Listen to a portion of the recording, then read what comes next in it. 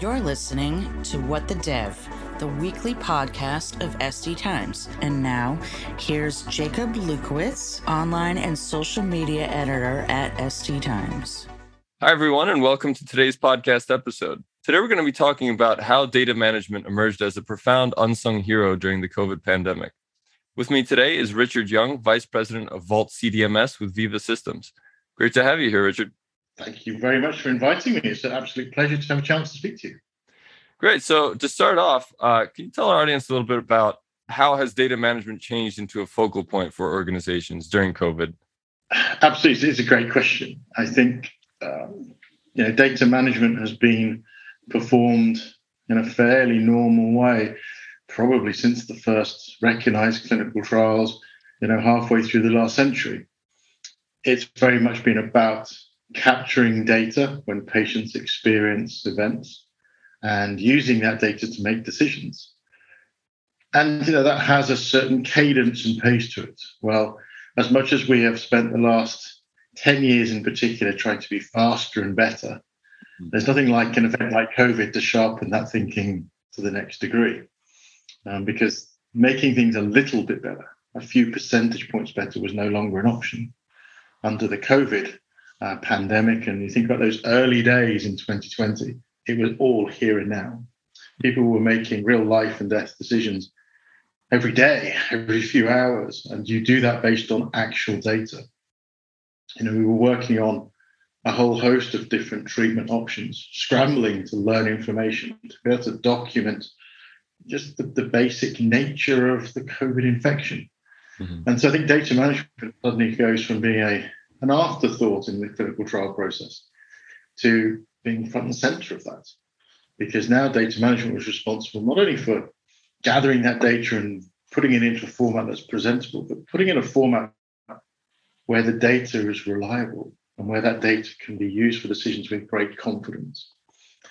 You're also trying to find a way to deliver trials of quite novel design and allowing the scientists who wanted to expedite and accelerate research using clever designs. How do you implement those new designs? This is going beyond the technologies we've been using for the last decade or so. We also saw an era where people were a lot more available and amenable to taking risks, doing things they hadn't done before. And one of the things you keep coming back to is, okay, we're going to do one thing, we're going to do another. But the data that's generated, it still stands the test of regulatory scrutiny.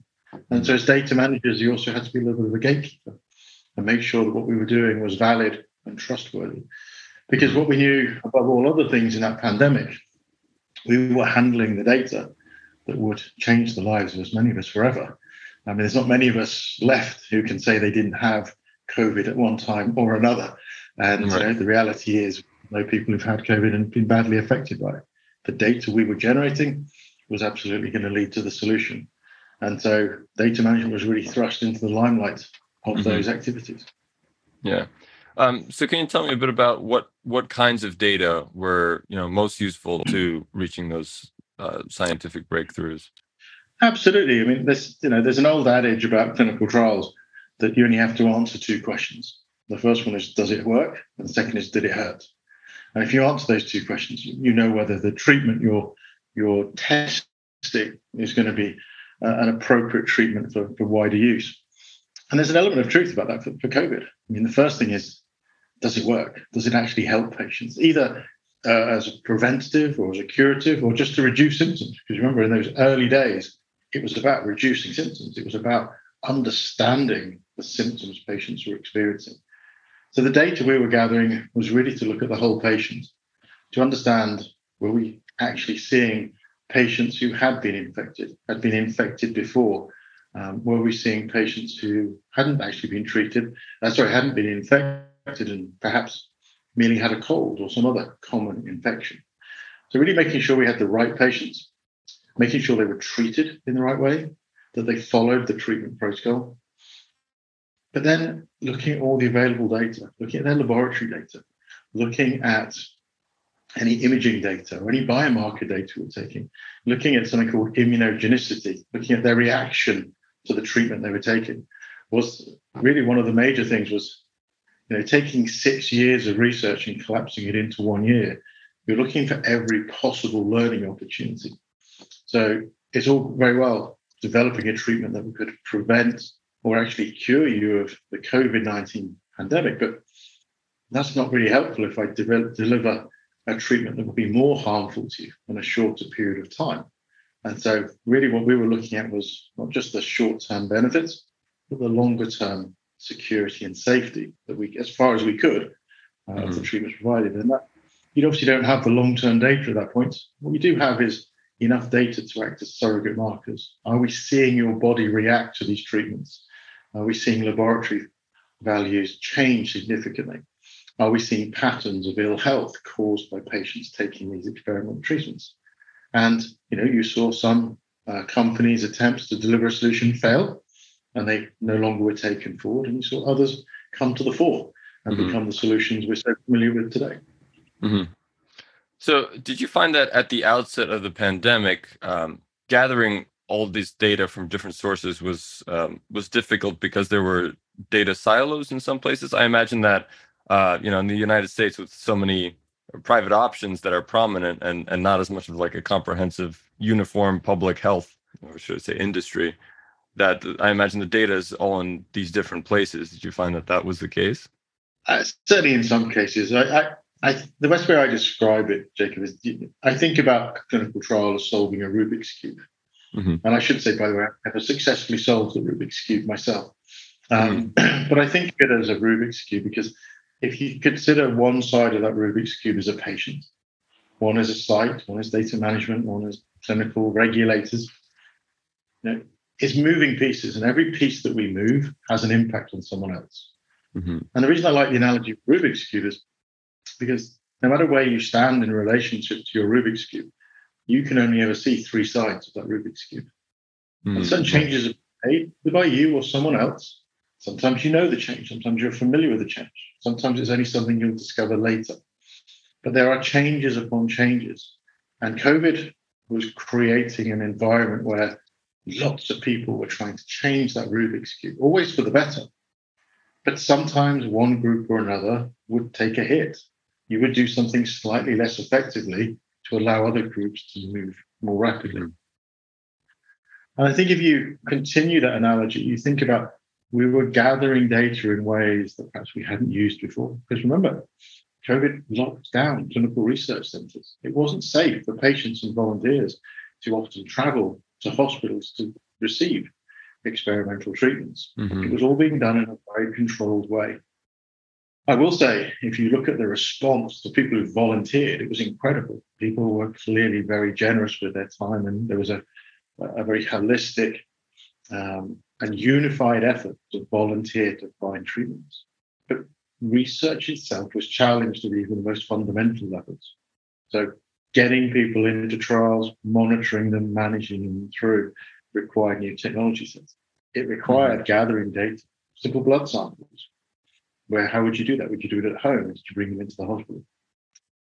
And all of these situations were different.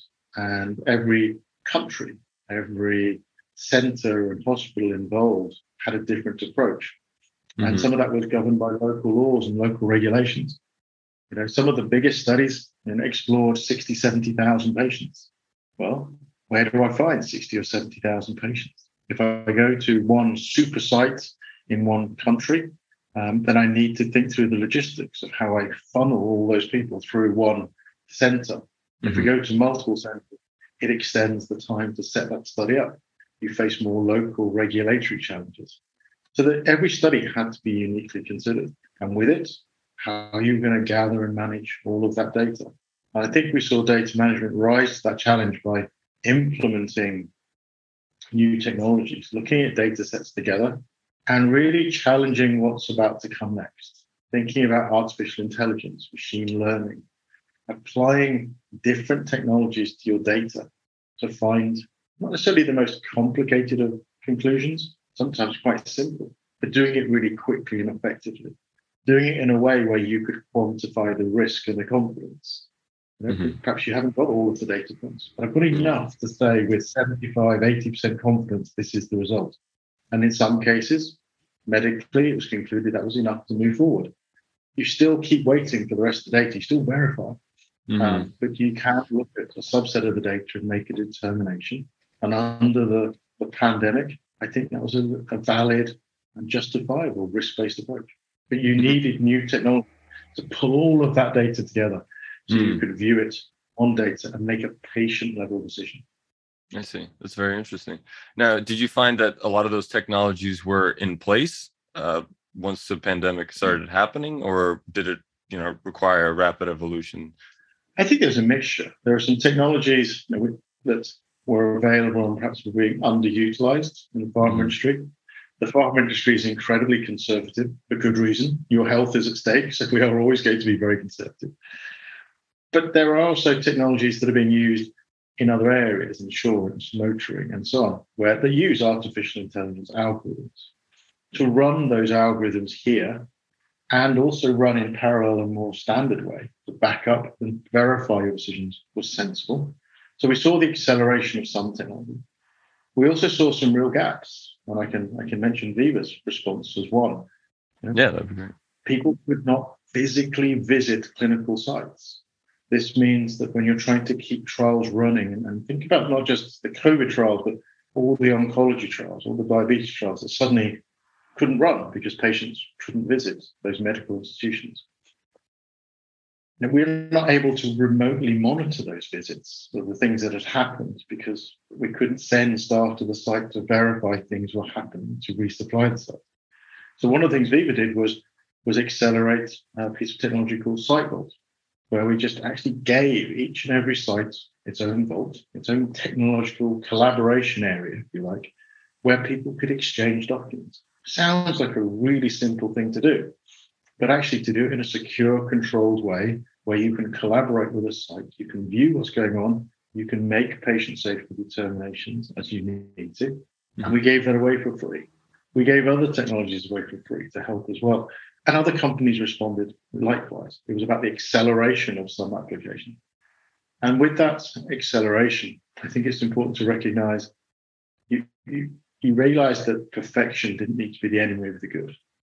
The product I mentioned, the SiteVault, it wasn't perfect. We hadn't planned to release it. There were some features we would have always wanted to add and have gone on to add. But that didn't matter. At that time, there was a physical use case. People needed to be able to talk to sites and visit them remotely and virtually. And this application allowed them to do that.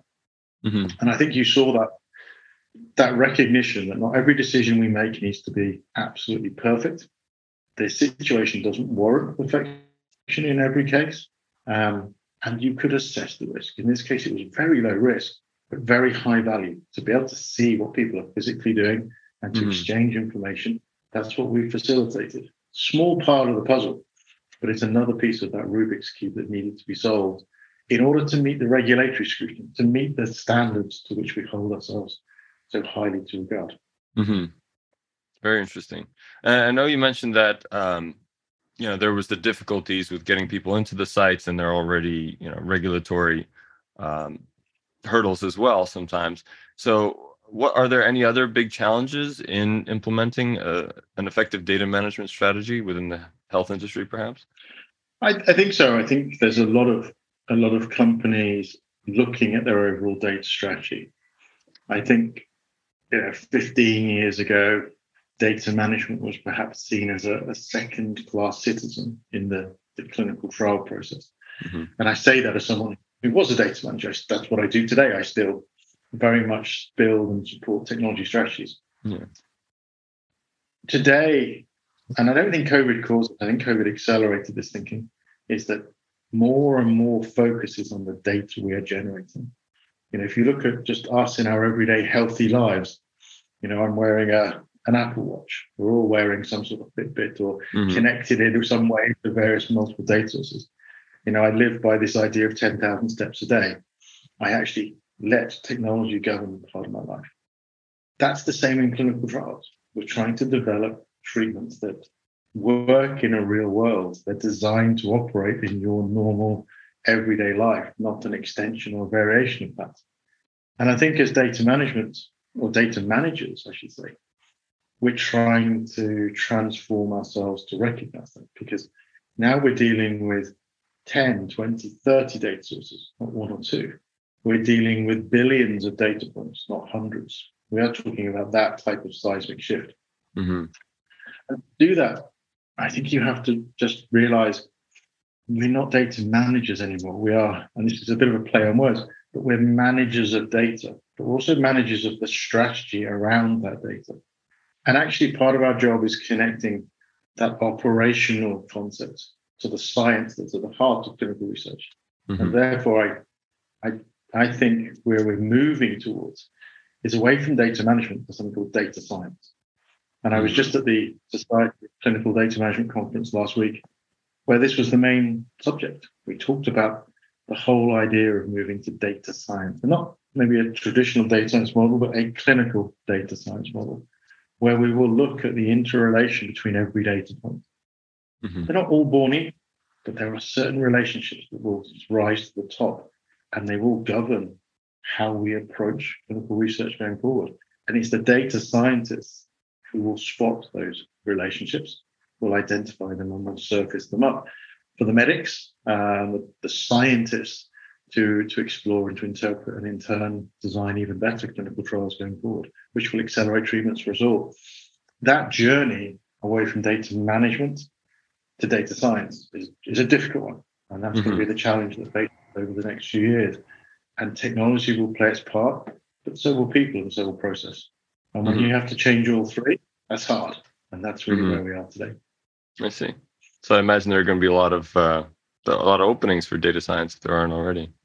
I think we talked about this at the conference last week. I have to say, this is an exciting time to be a data manager or a data scientist, whichever phrase you want to go with. There is more data. There are more clinical trials. This is a great time to be getting involved in clinical trials and coming into the world of clinical data, because classic, traditional, linear thinking is going to be a thing. This is where we need new ideas, new implementation methods, new concepts of how to explore data. Think of it in multiple dimensions rather than in single dimensions. And these are new skills that we need to bring into our industry. And technology has to learn to both drive that demand as well as meet it and supply it, which makes, again, an incredibly exciting time to be part of this transformation. Yeah. So for all the listeners that are good with numbers, that's a great point to take away. Absolutely. I would definitely be considering a career in clinical data management if I was there. Yeah. So that's all the questions I had. Are there any other key takeaways that you'd like for our listeners to have as to whether, how data management is becoming more important or how to manage data sprawl? I think, the main thing I would say, just in the little time we have left, is part of the job of clinical data management and data science is also to get away from this idea of single-use data. We used to collect data for a clinical trial, use it, and kind of park that data, preserve it. Mm-hmm. Now we're trying to reuse it. We're trying to make sure we're making better and better decisions with every clinical trial that we run, such that patients who are facing real-time, life-threatening dilemmas aren't being subject to trials that are really just confirming something we should already know. And it's not ethical, it's not appropriate. So reusing that data is going to be an art, a science in its own, and that's going to be a big driver. But also integrating Fitbits, and, Apple Watches, and other devices into the normal day treatment of clinical trials. Things you feel really comfortable wearing, things that will give you instant feedback as to whether or not this treatment is working for you. Now, that level of knowledge can have implications on the trial design. And that's things that, again, we will have to explore and make sure we can right-size. But again, this is just a great time to be involved in all of these things because we make clinical trials better, faster. We get to more confident decisions. This is good for everyone, for you, for me, for all the patients out there, because it means we're accelerating good quality research. That's the number one goal. Great. Well, it looks like that's all the time we have for today's show. And I want to thank you again for coming on and providing your insight. Thank you for having me. Thank you very much for listening. And thank you to all of our listeners for tuning in today. Be sure to check out all of our weekly episodes on your favorite podcast listening platform. Till next time, this has been What the Dev.